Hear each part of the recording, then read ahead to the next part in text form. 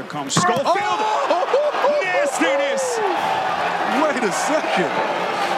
Driving left, dunking right over Love. All right. You can do it! For penetration. Taken away by Hagans. Williams lobs it up. Oh! The slam! Jordan Bowden on a rock attack. Well, I do like length. That's what she said. Ones. Williams draws the double, hesitates. Extra feed. Oh, look out! That's a man's jam! Admiral Schofield! Hey! I love you! What? Nothing! Suck it back! That's up! You're my best friend! Good morning, afternoon, evening, brunch time, lunchtime, March Madness time, Ohio time, which is unfortunate time, still in Eastern time. Grant Ramey dotting the I in Ohio time.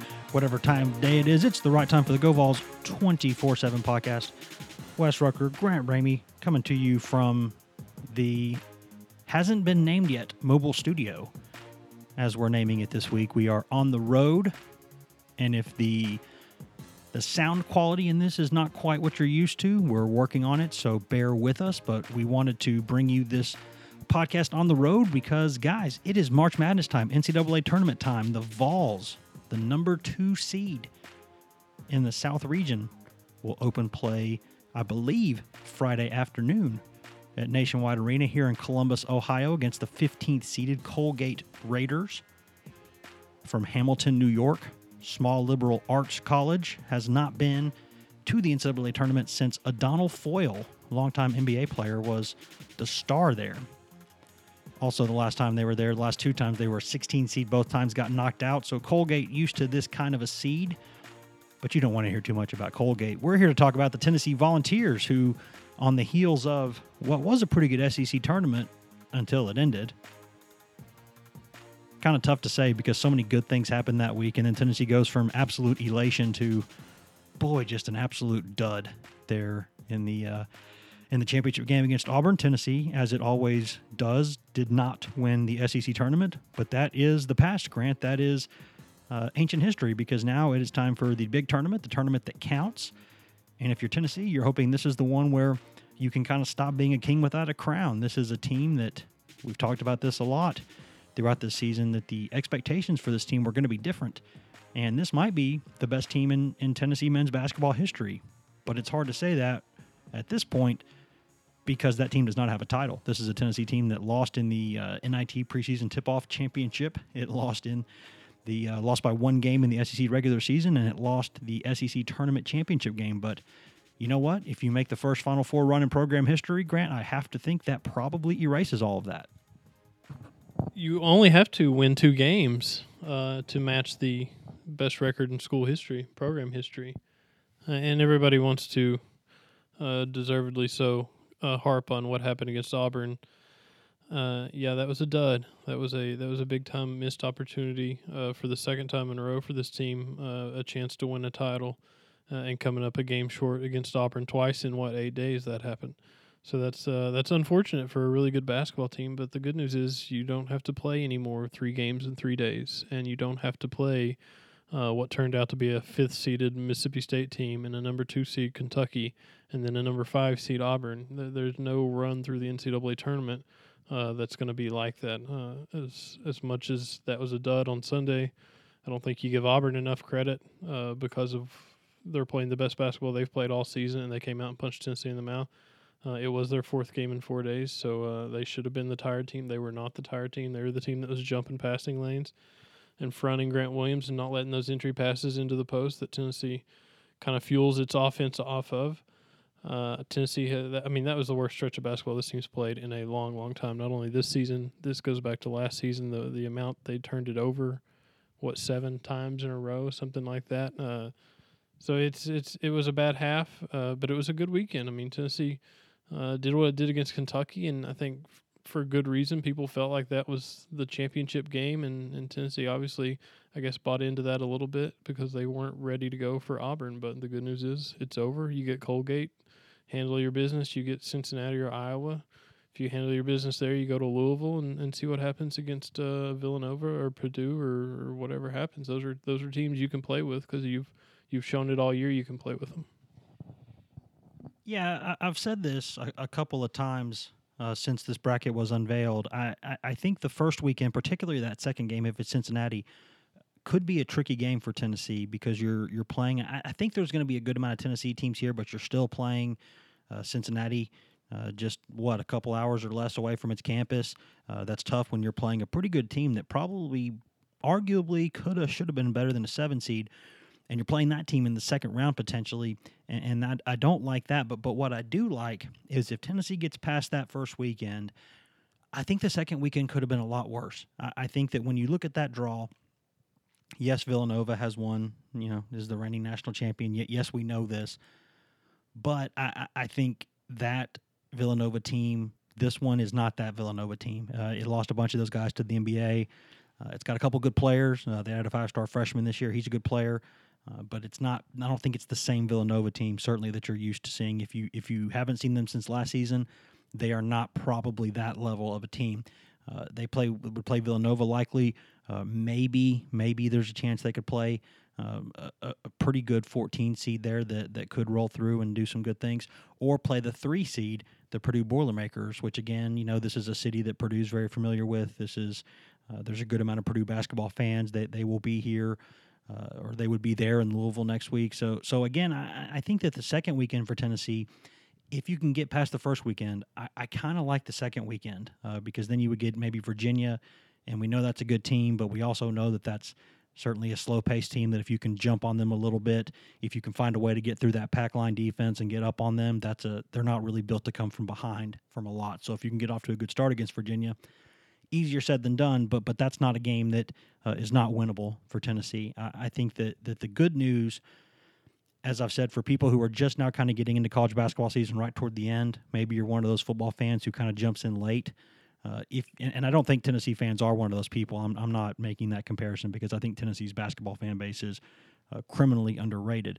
But I think that if you're one of those people who's just kind of getting into this now, this time of year, I think that you would notice that there's one team in college basketball that, if everyone is healthy, might be a historically really good team, and that is this Duke team. Duke is a very, very good basketball team. Zion Williamson back and healthy. I think it was nice of the NCAA to let Grant Williams be a finalist in all the awards Zion Williamson is about to win as National Player of the Year. And that team, if all things are kind of clicking, that might be a historically really good team.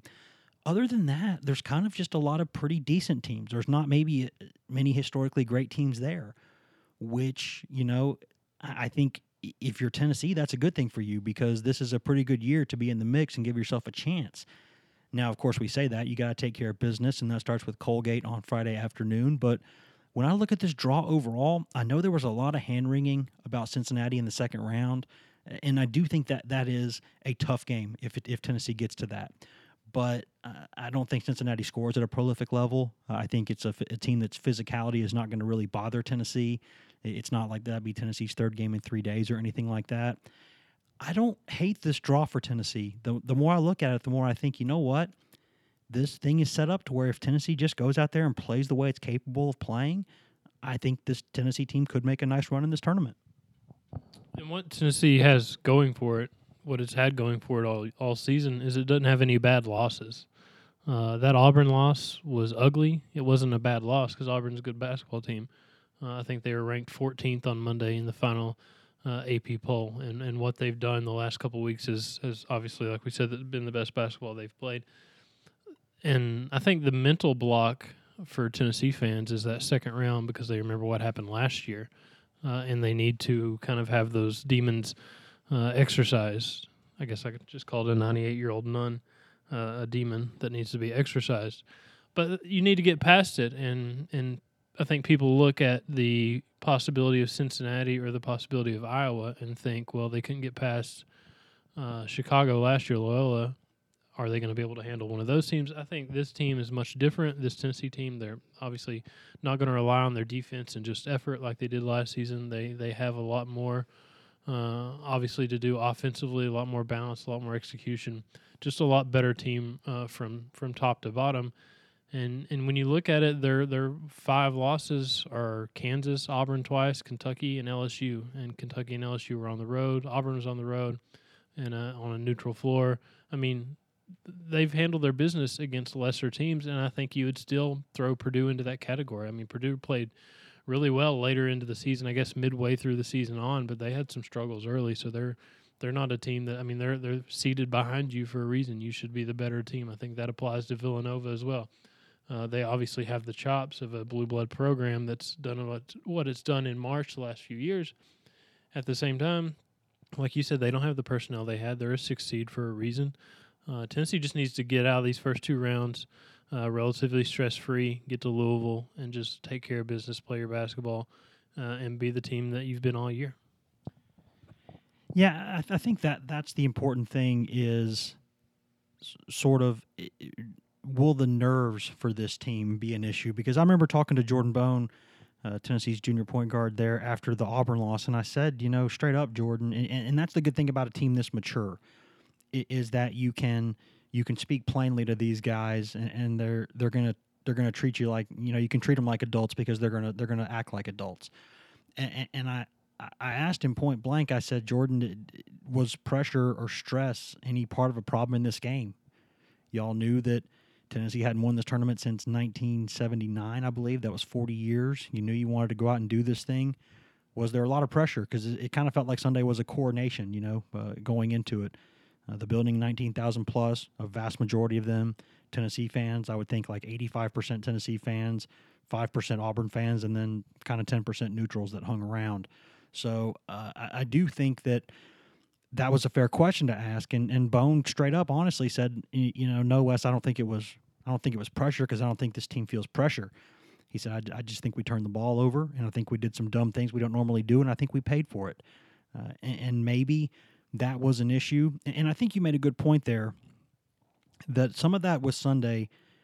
Some of that could have been as much pro-Auburn as it was anti-Tennessee. I think Auburn went out there and played a really, really excellent basketball game. But if you're Tennessee, you can't turn the ball over in 7 consecutive possessions. You can't do the things that they did. You can't let people overplay passing lanes and make dumb passes right to them. You can't just be handling the ball down the court and just lose track of it.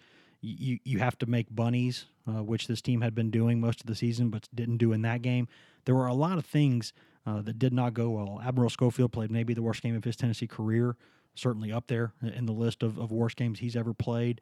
Grant Williams did the sort of the kryptonite for him, which is spending too much time whining to the officials and not just going out there and playing through it and letting some things go and playing basketball. So everything that could go wrong did go wrong in that game. But the more I think about it, and maybe this is just something that you do when you try to justify things or you try to minimize things, but I think the more I think about that game, Tennessee had been playing its 3rd game in 3 days, and Auburn was playing its 4th in 4 days, and so there was no excuse for Tennessee being tired. But Tennessee looked tired in that game. Rick Barnes said that he thought Grant Williams looked tired 5 or 6 minutes into the game, and we asked Grant, were you tired? And he just kind of nodded and was like, yeah, I was tired. And so maybe that heavyweight fight Tennessee was in Saturday kind of took something out of them, and that just is what it is. I don't think that's an issue anymore. I think this Tennessee team has had 3 or 4 days now to get fresh. I think playing on Friday and not Thursday was a big deal for this team. So now my only question is the nerves. Will this team, it has sort of not looked like, I think a deer in the headlights, that happened at Kentucky. Tennessee became a deer in the headlights there. But other than that, I don't think we've seen this team sort of kind of choke in a moment where they shouldn't have. I mean, Lamonte Turner took that shot at LSU that he shouldn't have taken. But that's a guy who's aggressive, kind of an ultra alpha when the game's on the line, doing what comes naturally to him. And it works more often than not, and it didn't work in that game. So I don't think, it's easy to say in this moment that these guys won't be fazed by that. And in my heart of hearts, I don't think they will be. But I think it's fair to question, this was a team that really should have gone farther than it did last year. And is that the kind of thing that sits in the back of your mind as a bad thing? Because it's good when it motivates you. It's bad when it sits there and clings to you and you worry about it. So will this team feel pressure? Will this team feel the weight of expectations of this program never going to a Final Four? That this program sort of having a history of getting to the big moment and then coming up short, whether it's missed free throws in big spots or just throwing up a dud at the wrong time. Can this team play through that? I think this team is built to do that, but until they go out and do it, it's at least a little bit of a concern, isn't it? Yeah, there's always nervous pressure with this tournament because it's do or die, and anybody can. I mean, when a 16 beats a 1 by 20 last year, like UMBC did with Virginia, I mean, all bets are off. Anything can happen to anybody. What were 1 seeds, 135-0 or whatever going into that game, and then that happened.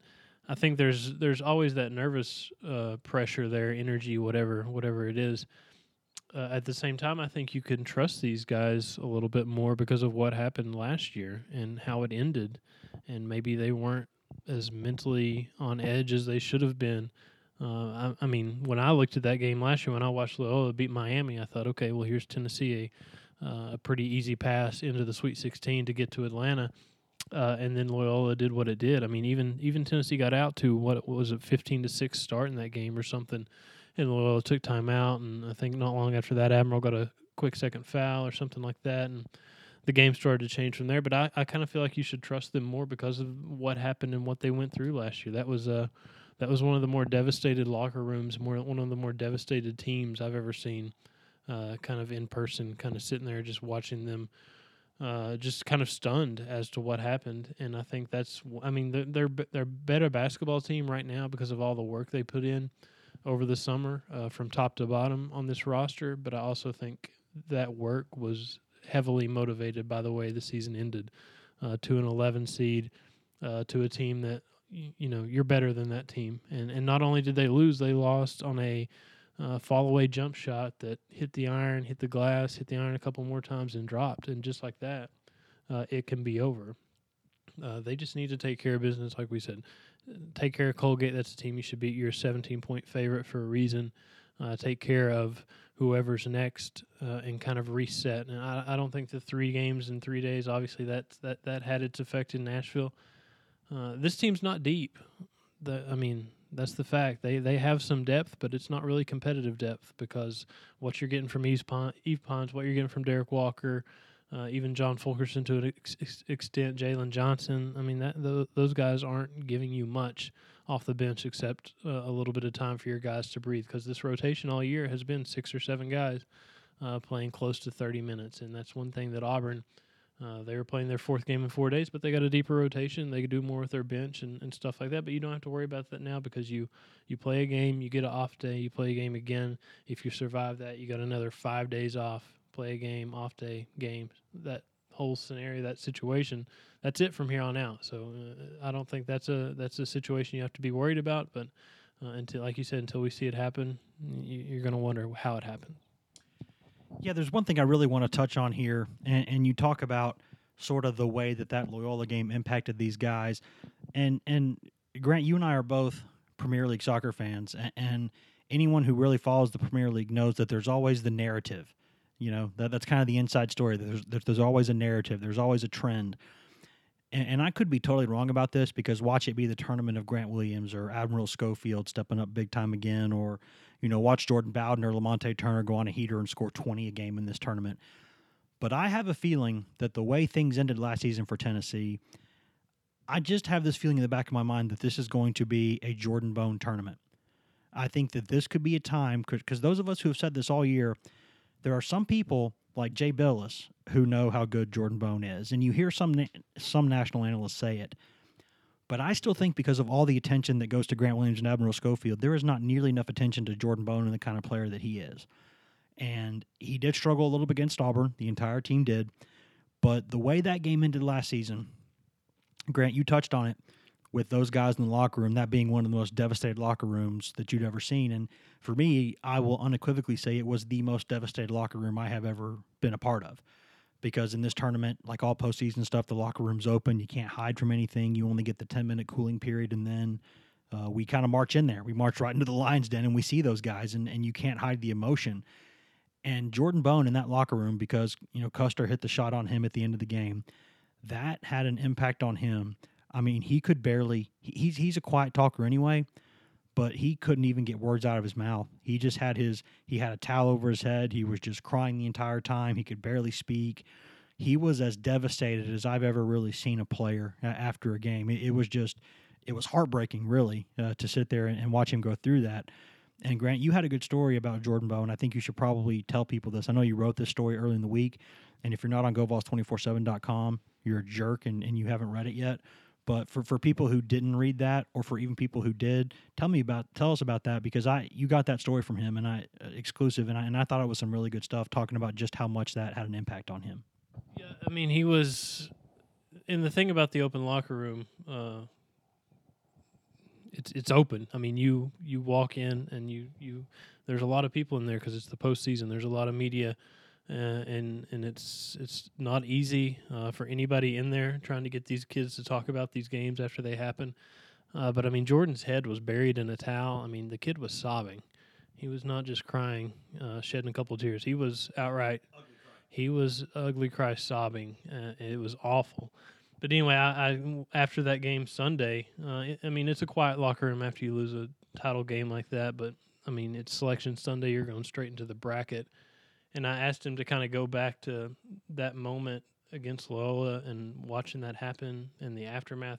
And he said he found a picture of Clayton Custer celebrating that shot, and he made it the screensaver on his phone. And he said every morning he gets up, he says a prayer, and like any kid does, he goes to his phone. And when you go to your phone and that's your background, obviously that's the picture that you're going to see. And he kept it there for months. It wasn't just something like a week or so until he kind of moved on from it. It was his quote was, for many months he looked at that photo and he said he could see Custer celebrating the shot. He could see himself in the background. I think his quote was, just how much in defeat I was at that moment. Because he came down and he had Clayton in front of him. He didn't really put his hands up. I guess he's afraid to foul him, and it was a crazy shot to begin with. And then he's got 3 seconds to get the ball up, put a desperation 3 up. It's a pretty good shot given the scenario. But he wore that loss personally, and he's better because of that moment, because he's one of the most improved, if not the most improved, Tennessee basketball player this season, and he does have an NBA future. Because of the off-season work and everything that kind of drew from that picture that he stared at every day. And that's why I still think you need to trust this team a little bit more until they give you a reason not to trust them, because last season's team was a feel-good story. They were a pretty awful team in terms of preseason projections and to what they turned into, a number 3 seed. This time it feels like going to the NCAA tournament, it's you would assume it's going to feel like more business. Like, this isn't just some happy to be here Cinderella story, don't pick us like they did last year. This is a team that's still sick from what happened last year and ready to make amends and finally get past it. Yeah, because I'm a big believer in the whole narrative thing, because just like every journalist, you always like to tell a good story, and I think for all those reasons, for this offseason, for the way things ended last season for Tennessee, with Jordan Bowe taking that way too personally on himself, but still taking that to heart, looking at the whole offseason about what he could have done, and then coming out there and finally turning into the player that Rick Barnes swore from the beginning that he could be. And it's not just that. I mean, it's the feel-good element of it too, but it's also the fact that this is a guy who I think most of us believe he has an NBA future. The question is whether it's this season or next season. And I think no matter what happens in this tournament, as long as he stays healthy, I think he should probably declare without an agent, do some workouts, and then see. I think Grant Williams should do the same thing. And heck, if I'm Jordan Bowden, I think about doing the same thing, because why not? The worst thing they can do is tell you you're not a pick yet, go back to school. So I think they should do that. But I think this stage, kind of careers can be made in this tournament. Legacies can be made in this tournament. And I think Jordan Bowe, as long as he doesn't put too much pressure on himself, he is so determined to sort of correct that course from last year. And I think that he will do that to an extent. I think he's going to go out there. I don't think this is the boldest claim ever, but I think he's going to go out there and have a great tournament. And whether that means he's going to play 3, 4, 5, 6 consecutive great games, I'm not saying that, but I'm saying he's going to be good a lot more than he's bad in this tournament. And I think he's going to make some big plays and change some games for Tennessee. But what's interesting to me talking about the sort of the macro view is, Grant, you and I talked about this. I know we talked about this with our buddy Mike Wilson from the Knoxville News Sentinel. We've talked about it with other people. I think we all kind of got the impression, and I even went out and said it Sunday. I tweeted it before the brackets came out. I said, get ready, prepare yourselves, because Tennessee is going to be the team that everyone says is a top 2 seed that goes out early. To me, it just seemed like everyone was going to do that. It just felt like, the story of this team, no top 100 prospects. Are they really that good? Were they just a feel-good story? Did they peak too soon? Do they have enough depth? Do they have that real star power? Which is funny because they have the 2-time SEC Player of the Year. But do they, there's all these questions, and we thought people would be just kind of ragging on them. And lo and behold, nothing could be further from the truth. This Tennessee team it seems like, I looked at it the other day just as a sample size. Sports Illustrated did its 9 college basketball experts picked a Final Four, and Tennessee was in the Final Four for 5 of the 9 people. And we've seen this all the time. Jeff Goodman, our good friend, he is a guy who also has Tennessee in the Final Four. Andy Katz has them in the national championship game. Some people have them winning the title. And it seems like, and I know, Grant, I don't know that you felt this, but I think you did, and I know I did. It just kind of felt like everyone would pick this Tennessee team as the team that's going to struggle, or this Tennessee team's going to bow out early. Maybe the first game, the second game, they're going to be one of those, March Madness shockers like last year. And the exact opposite thing has happened. And I'm not saying that's wrong, because I think this Tennessee team could go out there and win a national championship. But to me, it's surprising that all of a sudden this team's gone from the team nobody believed in to the team that almost everybody now believes in. Even another one of our good friends, Matt Jones from Kentucky Sports Radio, a guy who admittedly has no love for Tennessee or Tennessee fans. He's a different kind of media guy. He is very much a Kentucky fan, a homer, if you will, and he's proud about that. But he has no love for Tennessee. He just doesn't. But he said he thinks that's a Final Four team. So why are you as surprised as I am that everyone's picking this Tennessee team? And what does that say about sort of the way the college basketball world feels about these guys? I went into Sunday's Auburn game expecting Tennessee to basically do exactly what Auburn did to Tennessee, to get an early lead out and just take care of business and not get punched in the face like they did. And I was as surprised by that performance. I'm as surprised by the Final Four picks as I was by that performance, like stunned. Because you mentioned SI and Goodman and Matt Jones and all those people. The Athletic had 16 writers, college basketball writers, do their Final Fours and their title game picks and champions.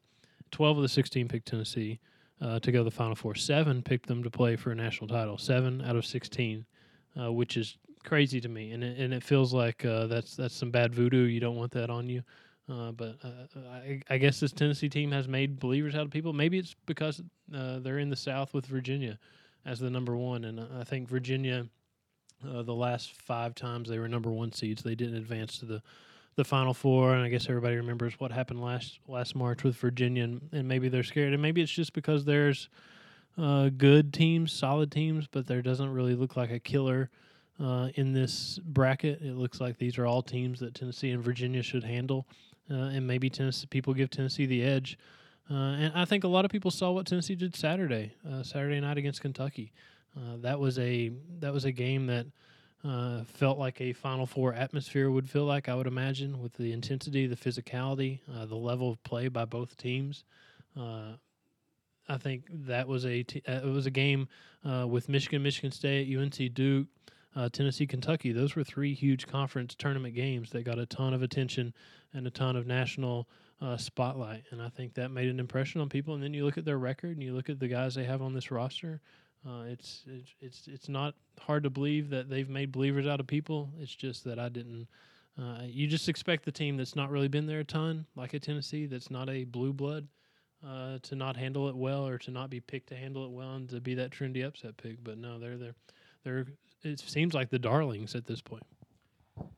Yeah, and I think that what's interesting to me is that you look at sort of that whole bracket, and another of our one of my favorite people in the media, go back with this guy to when he was in Durham, North Carolina, Bomani Jones, has told me all year long, because he and I have talked about college basketball, and I've said, I think I told him one day, I said, Bo, I think that Virginia team is different. I think this Virginia team just has a little bit more. I think it can be a little bit more dynamic offensively when it needs to. The guy who was out last year in the tournament, he's back. I just felt like that team would have a better chance to succeed in the postseason. And he flat out told me, Wes, look at the tempo. Virginia is one of the slowest teams in college basketball in tempo, and he said teams that are built like that just don't win tournaments. And he's not wrong, But here's the other thing statistically: not everyone, but just about every national champion in recent memory has been top 20 nationally in offensive efficiency and adjusted defensive efficiency, I should say. And, there's teams this year, there's I think 6 or 7 teams that are top 20 in both. Tennessee is not one of those teams. But the interesting thing about that is this is the entire Tennessee roster basically from last season when it was 6th nationally in that category. So it has the ability to go out and do that. Whether it will do that, I don't know. But we know that this team is vastly improved offensively. One of the top teams in adjusted offensive efficiency. It has been all season.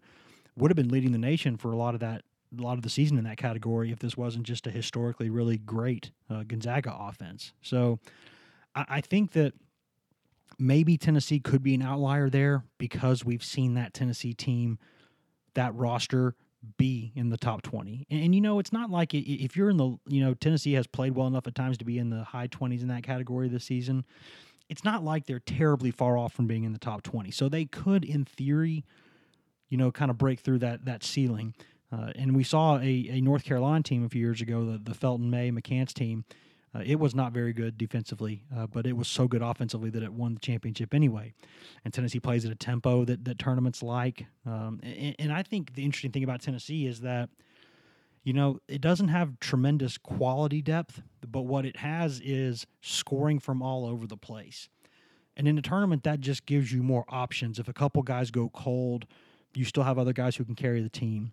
Because if Williams, Schofield, either one of them isn't producing, well, then the guy like Bowden or Turner or Bone can step up and score 20. So I think that's something that helps.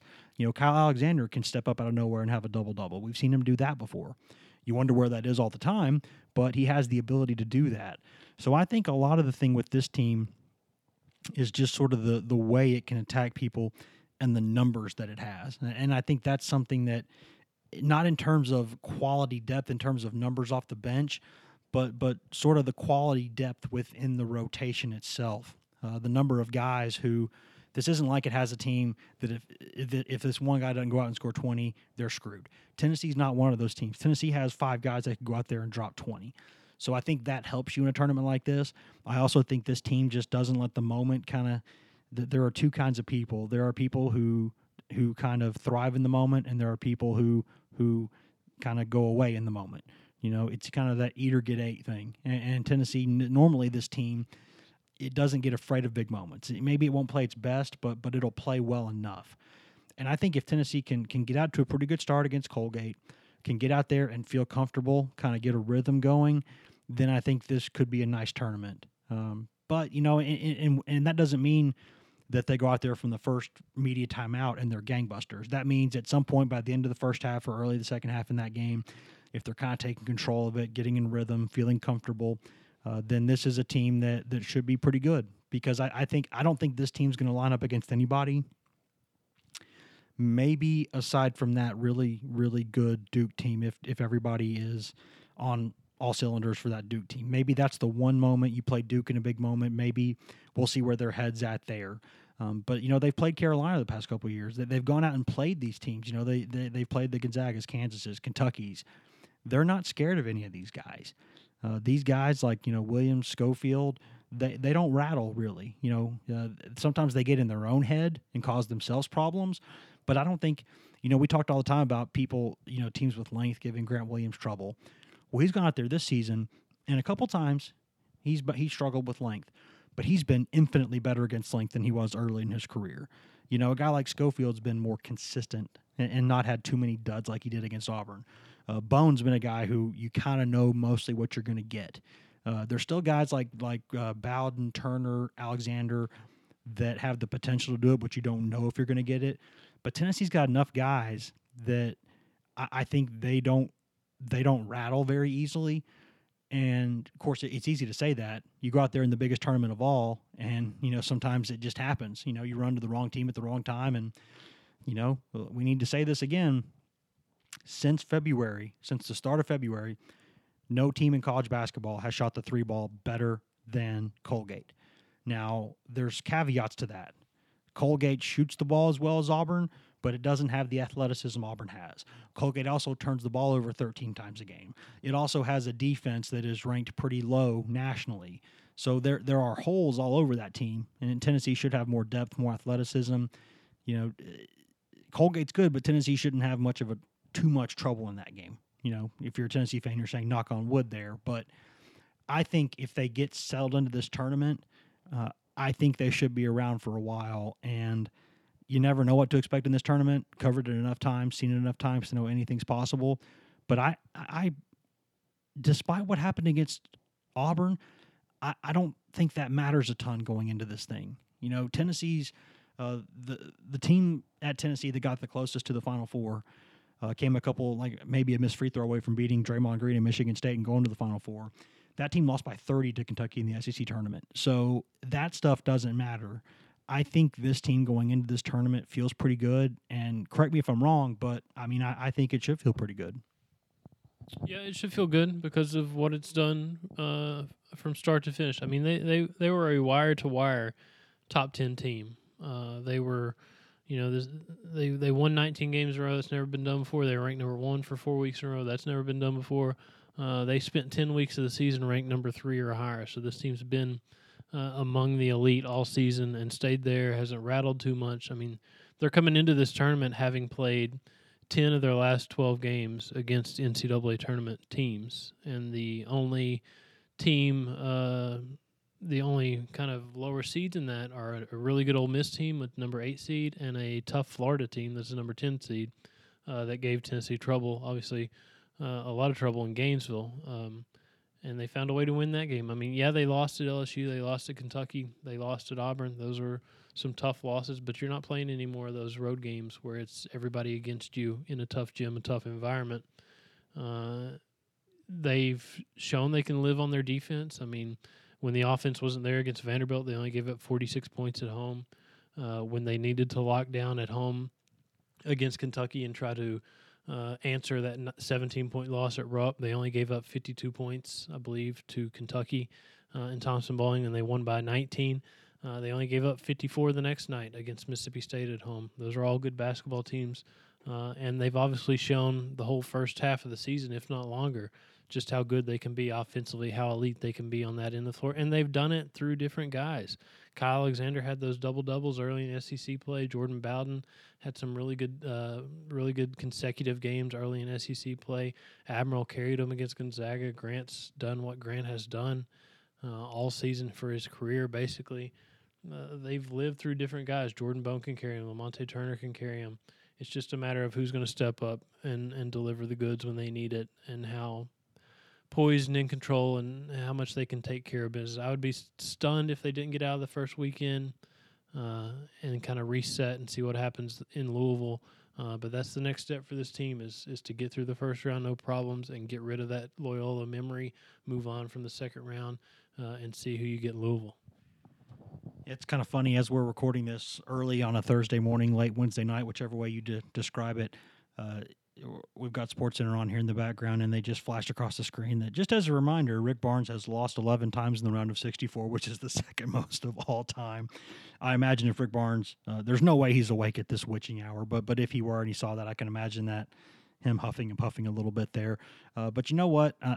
This is as John Rothstein would say, right? This is March, and Rick Barnes has a chance to sort of rewrite the story on his career. He's done a great career resurrection here at Tennessee.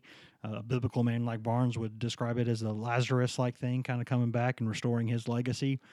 And if he could take this Tennessee team and get it to a Final Four, could maybe even cut down some nets, that puts his career in an entirely new light.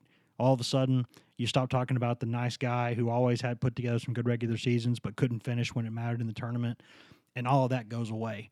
So there's going to be a lot to a lot to break down, a lot to dissect as this tournament goes on. We're going to be bringing you as much as we can. We've brought the aforementioned, not yet named GoVols 24/7 mobile studio out with us to Columbus. Columbus. It's weird that there's a Columbus and a Columbia the first weekend. That's just bound to confuse us because, we're not very smart. And that is what it is. But we're going to be here as much as we can this week/weekend. We will bring you all the coverage that we can. We might even try to drop some interviews in the podcast. We'll see if time allows. There's always a ton of stuff going on here, so we will try to do as much as we can. We'll have a football podcast coming out Friday morning, as per usual. Ryan Callahan and I went into the Fort Rucker Sunroom, not yet studio, the Fort Rucker Sunroom, to discuss some of those things, Tennessee football. The spring break going on, but there's a lot of information out there still. There's a lot of coverage. I went one-on-one recently with Jeremy Pruitt, and there's still some coverage from that on the website. A couple more stories to come from that, and then we'll release the full interview. So it's a big weekend. I know it's spring break in Knoxville, but there is a lot of sports going on, a lot of sports ball.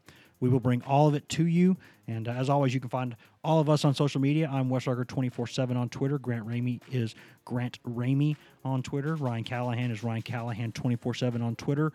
And Patrick Brown is P Brown 24/7 on Twitter. And you can find all of us at GoVols 24/7. You can find our whole staff there on Twitter at twitter.com/GoVols 24/7. That one's all Vols all the time and not just the personal BS that we all put on our personal accounts from time to time.